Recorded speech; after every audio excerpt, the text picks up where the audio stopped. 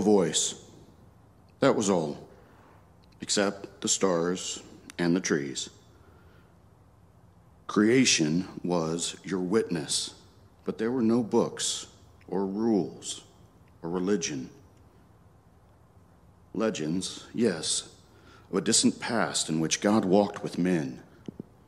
Sacrifice, perhaps, made to powers unseen, but no examples, no teachers for the man you chose. It had to be that way in the beginning. A walk led purely by the Spirit, the beginning of salvation history as a foretaste of its end, when we will have no need of teachers, for we will all know you directly.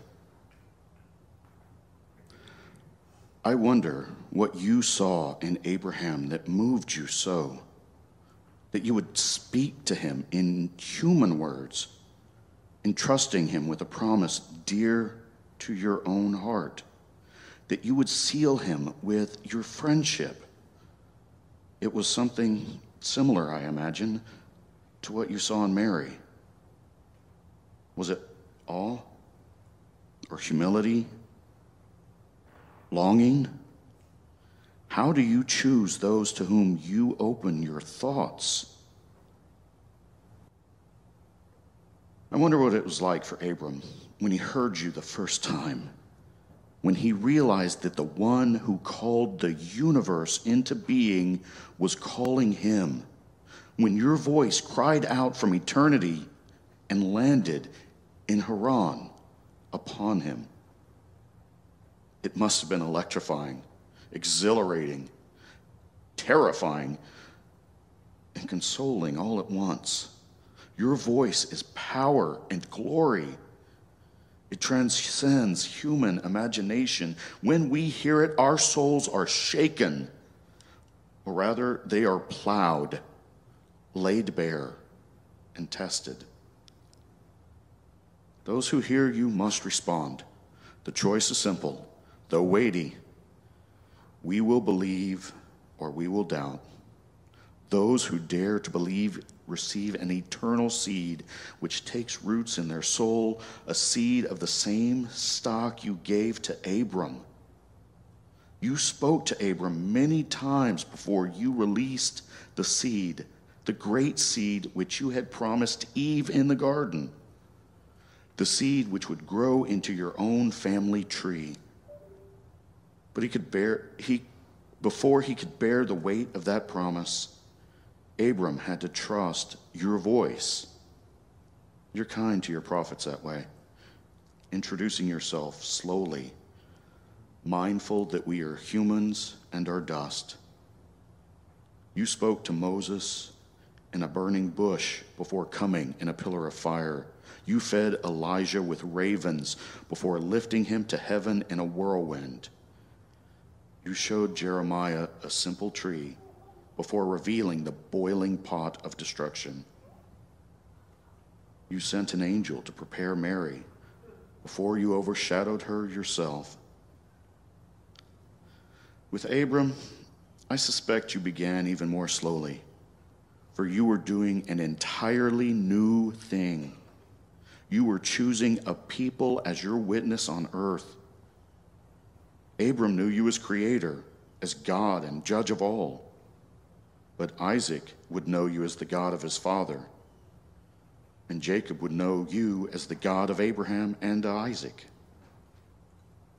All men afterwards would know you as the God of Abraham, Isaac, and Jacob. I am astounded at such humility, that you would choose to be known by the name of men. You love this name, I think, for you are a father yourself. Fatherhood is the joy from which your actions spring. It is the end for which the world was made. It is the mystery into which you called Abram and his descendants. Thanks. So that reading is from the book that I've written called My Father Abraham. For the past 2 years, I've just been kind of lost in wonder, contemplating Abraham, thinking, what does it mean for God to take a man as a friend? What does it mean for him to lay hold of a people as his possession and inheritance? Abraham is one of the few figures in Scripture to be called a friend of God. And he is also the only Jewish man whom Gentiles can rightly call father, because God changed his name to Abraham, meaning the father of many nations. And he is a spiritual father to all who believe in his seed, Jesus, the Messiah. With the exception of Moses, Jesus refers to Abraham more than any other figure in the Old Testament. 26 times in the gospel, Jesus mentions Abraham by name. I've come to believe that Jesus' emphasis on the person of Abraham is closely tied to his love for the Father. Because Jesus knew he was the seed, he was the fulfillment of the promise to Abraham. He also understood his Father as a person who has friends and keeps his friendship with an undying love. For God is the God of the living and not of the dead. There is so much I would love to say about Abraham today. It's one of the longer narratives of Scripture, spanning 13 chapters. It's a very human, relatable story filled with faith and doubt, jealousy, hope, fear, pain, valor, love. It's a complex narrative involving Sarah, Hagar, Ishmael, Isaac, Lot, the kings of Sodom and Gomorrah, the mysterious figure of Melchizedek comes to bless Abraham, and even Pharaoh makes an appearance.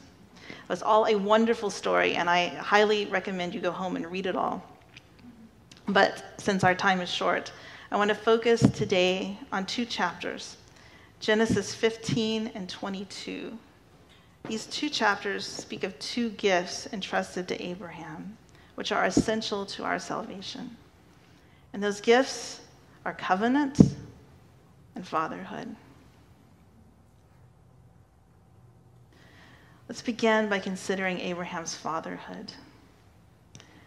Now, as Matt has already pointed out, there are many men in Scripture who in some way or another prefigure Christ. They serve as types of Christ. We've already learned that Adam and Noah are types of Christ. Melchizedek, Moses, David are also types of Christ. But Abraham is a type of the Father, and in this respect, he is unique in Scripture. Now, when God looked down from heaven and found a man that he wanted to bless among all,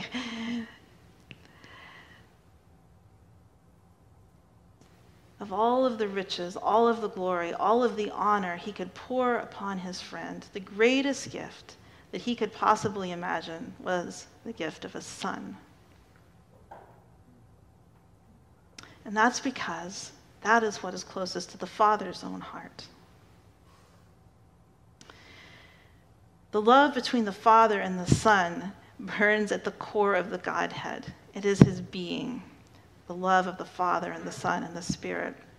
Now, if all of the material universe were to suddenly vanish, the Father's relationship with his Son would continue. The Trinity would consist, perfectly happy, complete in the love of its persons. But we know that the universe will not cease to exist. We will not be wiped away in a moment of anger because God has extended his love to us men. He intends to make us true brothers and sisters of his only begotten. And he has communicated his fatherly love by binding himself with promises. So God's fatherhood is expressed in his faithfulness, and his faithfulness is expressed most clearly and most explicitly in covenant. Now, before we look at the covenant God established with Abraham, I want to do a quick review of the events that lead up to this covenant. You know, God called Abraham from Haran and said, "Come to a land that I will show you, which I will give you." So he did. He came with Abraham and his wife Sarah, and shortly after they arrived in the promised land, there was a famine. Probably rather confusing. So they're there, and they have to leave. They go to Egypt. When they get to Egypt, Abram says to Sarai, "You are so beautiful that I'm afraid that the Egyptians are going to kill me to take you, so would you please lie?" and say that you're my sister. And sure enough, Pharaoh was captivated by Sarai, and he took her, but God intervened. Sarah was saved, and they sent this family out of Egypt, very rich. So many years had passed. Abraham still did not possess the land, and he had no offspring. And this was the situation when the Lord spoke to Abram again, as he had done in Haran. This is what he said. After these things, the word of the Lord came to Abram in a vision, saying, "Do not be afraid, Abram. I am your shield, your exceedingly great reward." But Abram said, "Lord God, what will you give me, seeing as I go childless, and the heir of my house is Eliezer of Damascus?" Then Abram said, "Look, you have given me no offspring. Indeed, one born in my house is my heir." And behold, the word of the Lord came to him, saying, "This one shall not be your heir, but one who will come from your own body shall be your heir." Then he brought him outside and said, "Look now towards heaven and count the stars, if you are able to number them." And he said, "So shall your descendants be." Now, I want us all to read this last verse together. It's up there. "And he believed in the Lord, and he counted it to him as righteousness." Abraham believed, and it was credited to him as righteousness. This verse, I believe, is one of the most important of all in all of Scripture. And it is especially important to us Gentiles because it shows us how we enter into salvation. Now remember, Abraham lived in a time before the law. He could not fulfill the law as an act of faith or righteousness. Now understand, the law of the Lord is beautiful, converting the soul. The testimony of the Lord is right. All of the law is righteous and glorious. It was a sign given to Israel as a wonder for the nations.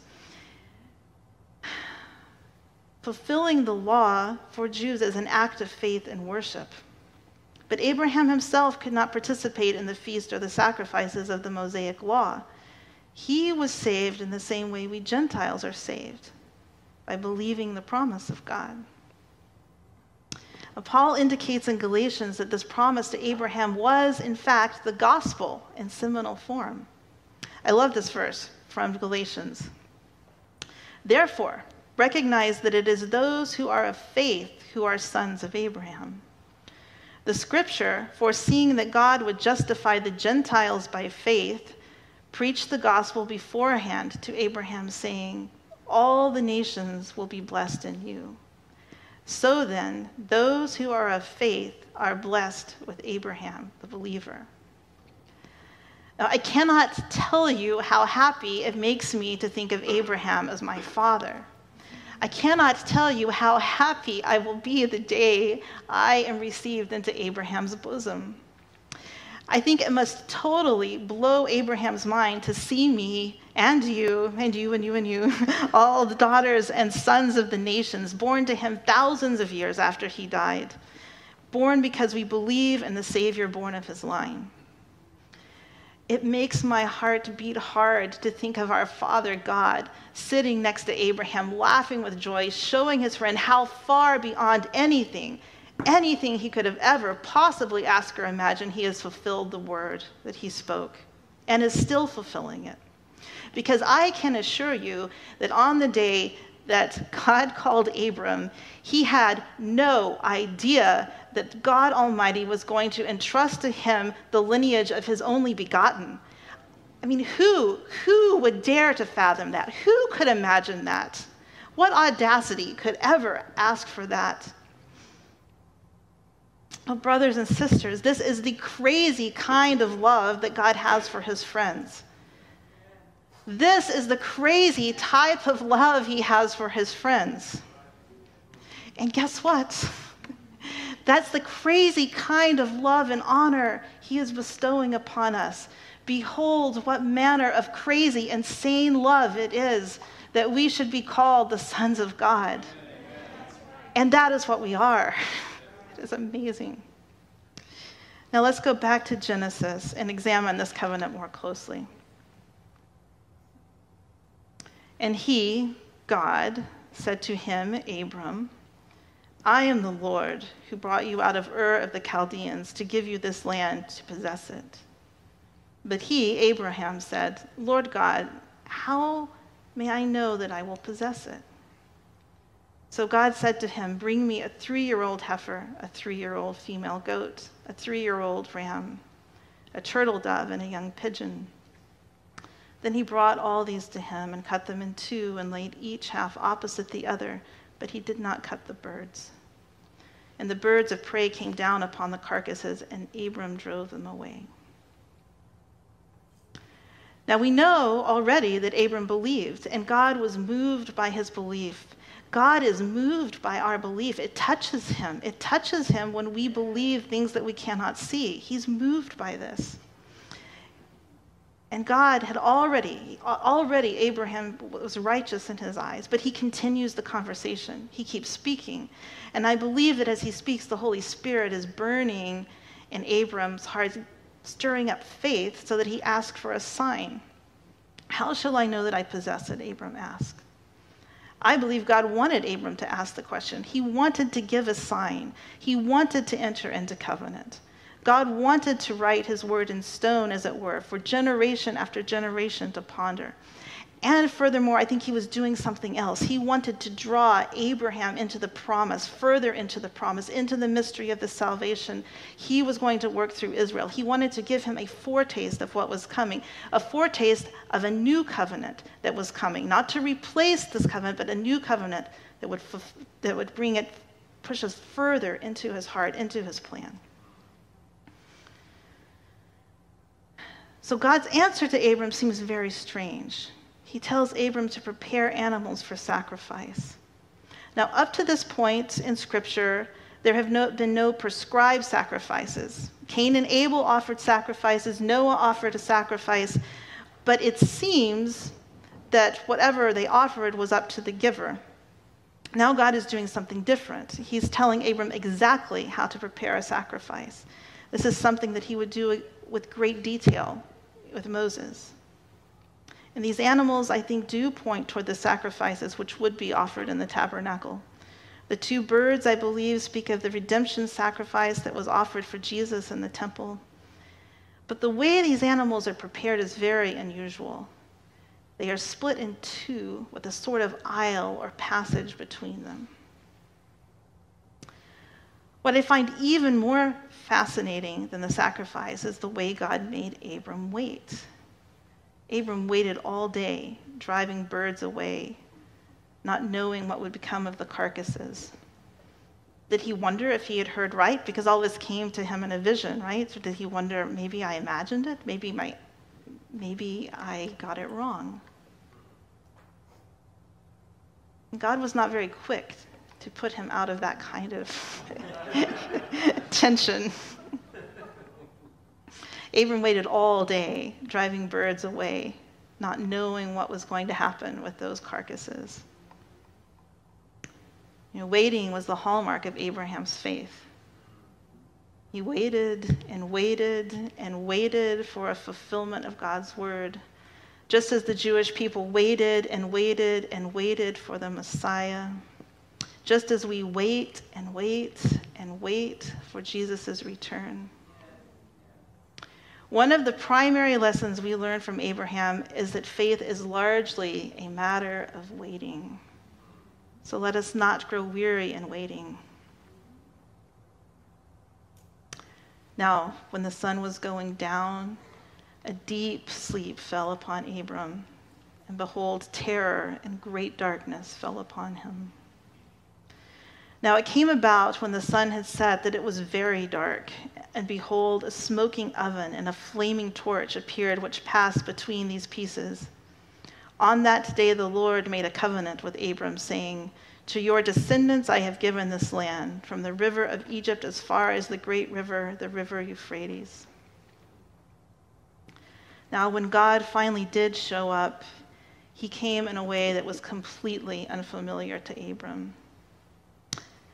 Instead of speaking words of promise, God plunged Abram into a deep darkness, a soul-shaking terror that he would never forget. This was a gift. It was an encounter with the fear of the Lord, in which Abram was undone like Moses before the burning bush, or like John who fell like a dead man before Jesus in Revelation. The fear of the Lord was a seal on Abram's heart, an assurance he was not hearing voices or having delusions. But this particular darkness, I believe, held another purpose. It was a share in a mystery of salvation yet to be revealed. I believe the darkness Abraham experienced when the Lord made covenant with him was a foreshadowing of the darkness which would cover Egypt on the night of the Passover. A terror covered the land as the angel of death passed over the houses of Abram's descendants. And terror gripped the Israelites again as they stood at night on the banks of the Red Sea with Pharaoh's army in pursuit. That night of darkness and fear was the beginning of Israel's identity as a nation. It was the night they saw the Lord's deliverance. It was their first step towards home. It was their first step towards fulfilling the promise given to Abram. Concerning the land, particularly. Now, why do I believe this covenant is a prophetic or a proleptic play of the Exodus? Well, there's the darkness.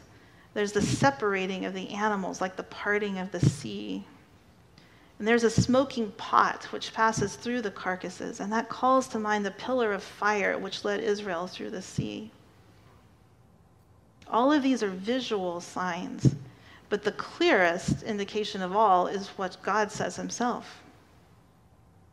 Then God said to Abram, "Know for certain that your descendants will be strangers in a land that is not theirs, where they will be enslaved and oppressed for 400 years. But I will also judge the nation whom they will serve, and afterward they will come out with many possessions. As for you, you shall go to your fathers in peace." Here God himself is referencing the enslavement in Egypt and the Exodus. He's drawing Abraham into a mystical participation in this event. Abraham experienced this darkness, this passage, this mystery ahead of time in a veiled way. The early church fathers say that we Christians also share in this mystery of the Exodus backwards through our baptism. Or, to put it another way, the Exodus points forward to our baptism. Immersion in water is a sign of passage from spiritual death to life, from slavery to sin to freedom of children, like Israel's passage through the sea. So all of God's people, past, present, future, Jew and Gentile, are caught up into one glorious story of salvation, which is typified in the Exodus. Now, God himself orchestrated the Exodus, full of drama and light and sound, so that our flesh and blood could grasp the glory of salvation. God was there with his people in the fire, blowing back the waters. Hundreds of thousands, perhaps well over 1 million sons and daughters of Abraham stood breathless on the shore, decked out in gold jewelry, watching in wonder as God claimed them as his own. It was the most awesome, dreadful, astounding spectacle human history has ever seen up to this point. It was designed so that our flesh could grasp the glory of our salvation. I want to emphasize, a type is not a literary device. It's not a cool thing that authors use. A type is a physical flesh and blood participation in a spiritual reality. And every time we enact one of these types, communion, baptism, the feast of Israel, we are tying ourselves to those types, to the story, to the spiritual reality behind them. Does that make sense? Paul writes about this mystery in 1 Corinthians. For I do not want you to be unaware, brothers and sisters, that our fathers were all under the cloud, and they all passed through the sea, and they were all baptized into Moses in the cloud and the sea, and they all ate the same spiritual food, and they all drank the same spiritual drink, for they were drinking from a spiritual rock which followed them, and the rock was Christ. What a mind-boggling statement, and I am not going to try to unpack that. I'm just going to leave it at that. Christ was the rock. This is very similar to what Paul says. He preached the gospel to Abraham. Christ is the center of all human history. All the covenants of God point toward him, not invalidating one another, but building upon one another, unfolding new dimensions of God's glory. The covenant with Noah revealed God's mercy. His covenant with Abram sent into motion the human lineage of his son. The Mosaic covenant revealed the glory of his righteousness and wisdom. All of these covenants anticipated and made way for the new covenant of Jesus' blood. But even the new covenant under which we live awaits its final fulfillment. And that fulfillment, the end of salvation history, will hearken back once again to the Exodus. The sky will be darkened. Terror will strike the hearts of men. The waters above the earth will be parted, and we will be caught up in the sky to meet our Lord. And this is what Jesus says about that day when all promises find their end. Immediately after the tribulation of those days, the sun will be darkened, and the moon will not give its light, and the stars will fall from the sky, and the powers of the heavens will be shaken. And then the sign of the Son of Man will appear in the sky, and then all of the tribes of earth will mourn, for they will see the Son of Man coming on the clouds of the sky with power and great glory. And he will send forth his angels with a great trumpet blast, and they will gather together his elect from the four winds, from one end of the sky to the other. Amen. So do you see how the glorious day of the Lord mirrors the Exodus? It's a drama which serves as a type of salvation. But I want to shift our focus back now to Genesis, because there is another story about Abraham, another type of our salvation, which is far more famous. It's the story of Abraham's test, or the binding of Isaac, as the Jews refer to it. The story is even more fundamental to our understanding of God's redemption. For many years, I confess, I wrestled with this story. Has anybody else wrestled with this story? It is a difficult story. I always feared that God was going to ask of me something so terrible that I couldn't do it. I wasn't going to wasn't past the test. I feared loving people too much because then God might take them away from me. But I was looking at the story through the wrong end of a telescope. This is not a story about what God demands of men, but it's a revelation of what he gives to men. It's a prophetic drama illustrating the love between God the Father and God the Son. This is the love which undergirds the law. It's a revelation of the sacrifice which will ultimately fulfill the law. We need this drama. We need human stories to grasp the emotions of God, to understand his thoughts, his ways, his motives, because he is far above us. This is why Jesus told so many parables, to make the Father known. I am convinced that this story of the binding of Isaac is a story that is held eternally close to the heart of the Father.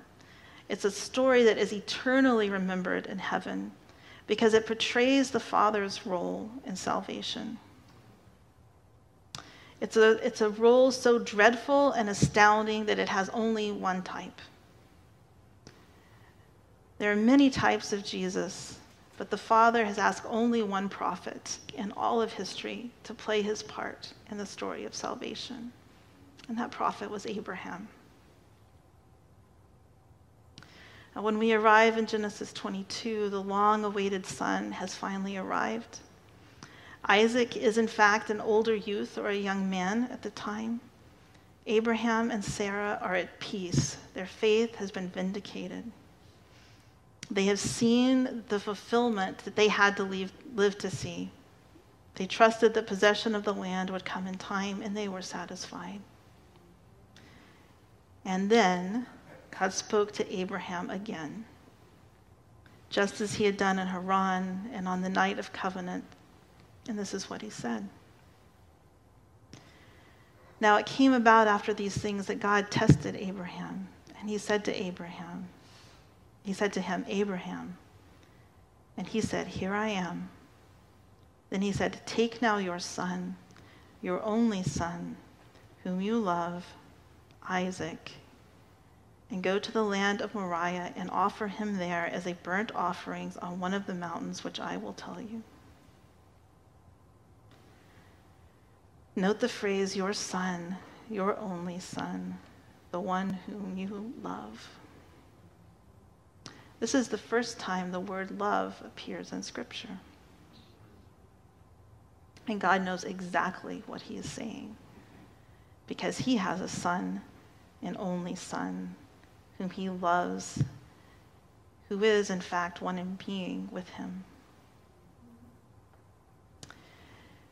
I believe that somehow Abraham heard the urgency, or perhaps even a tenderness in God's call, because he did not question or plead like he had done before. This time he simply obeyed. Abraham got up early in the morning and saddled his donkey and took 2 of his young men with him and his son Isaac. And he split wood for the burnt offering and set out and went to the place of which God had told him. On the 3rd day, Abraham raised his eyes and saw the place from a distance. Then Abraham said to his young men, Stay here with the donkey, and I and the boy will go over there, and we will worship and return to you. And Abraham took the wood for the burnt offering and laid it on his son Isaac, and he took in his hand the fire and the knife. So the 2 of them walked on together. The fire pot appears again here. Abraham climbs the mountain holding the fire. Isaac bears the wood on his back, carrying it like a cross. Taken together, I believe we have an image of the Trinity, Father, Son, and Holy Spirit in the fire, moving in unison towards the mountain of sacrifice. Isaac spoke to his father Abraham and said, My father. And he said to him, Here I am, my son.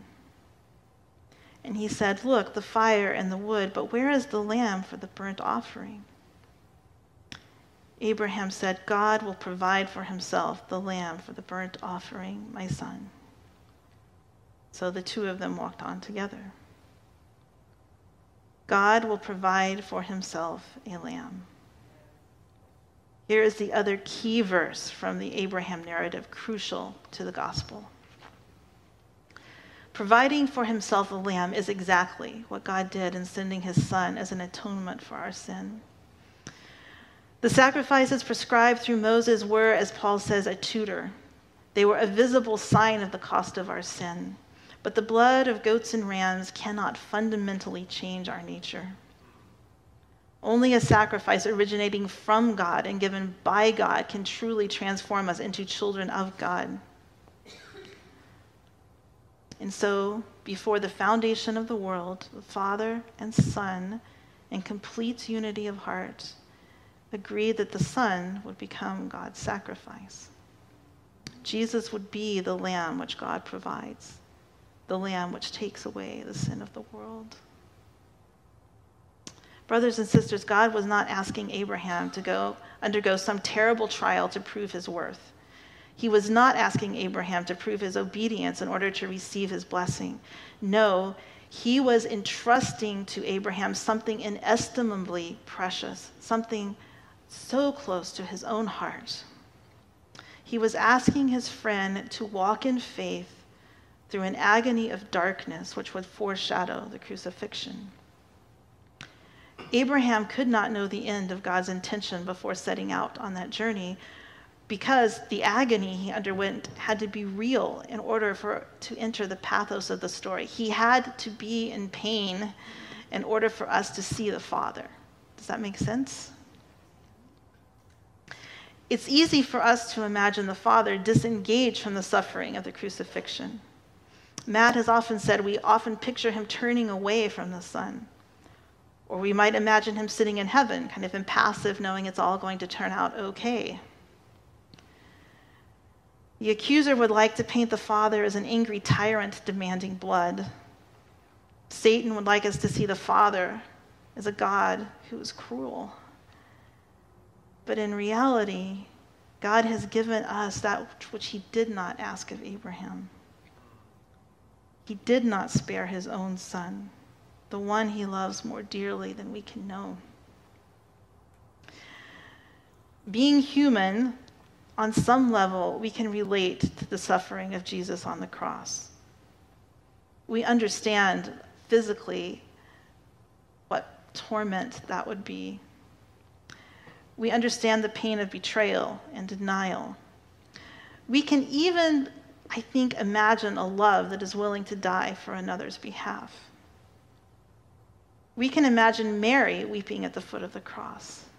But can we imagine what it would be like to give our own son to that suffering? I believe the Father suffered more than Abraham suffered because of the depth of his emotion and the fullness of his union with the Son. It is beyond anything we have experienced yet in our flesh. We don't know what it means to be one in being with another person. We cannot sacrifice another person without violating that other's being. For us, such a sacrifice would be murder, and this is why this story has to play out first before the law. But in this beautiful picture of Isaac, in the strength of his youth, standing before his father, allowing the ropes to cripple him, allowing himself to be placed on the wood, we have an image of the trust and the love between our Heavenly Father and his only begotten, who desire the very same end, that we would be saved. Now, the fact that Abraham was willing to trust God that far without understanding, it moved God's heart deeply, deeply. He spoke from heaven again, overflowing with love, and I believe with a divine gratitude, saying, "By myself I have sworn, declares the Lord, because you have done this thing and not withheld your son, your only son. Indeed, I will greatly bless you, and I will greatly multiply your seed as the stars of the heavens and as the sand which is on the seashore. And your seed shall possess the gate of their enemies, and in your seed all the nations of the earth shall be blessed, because you have obeyed my voice."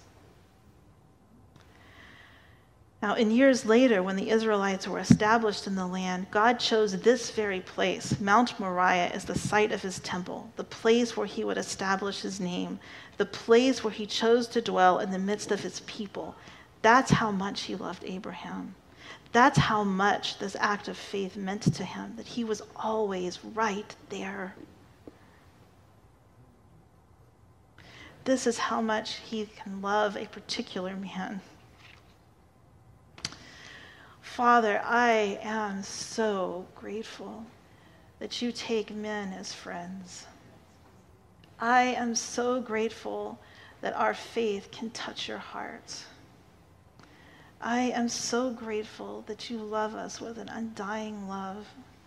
I am so thankful that you did not spare your only son. I cannot wait to meet Abraham. I cannot wait to embrace him as a daughter.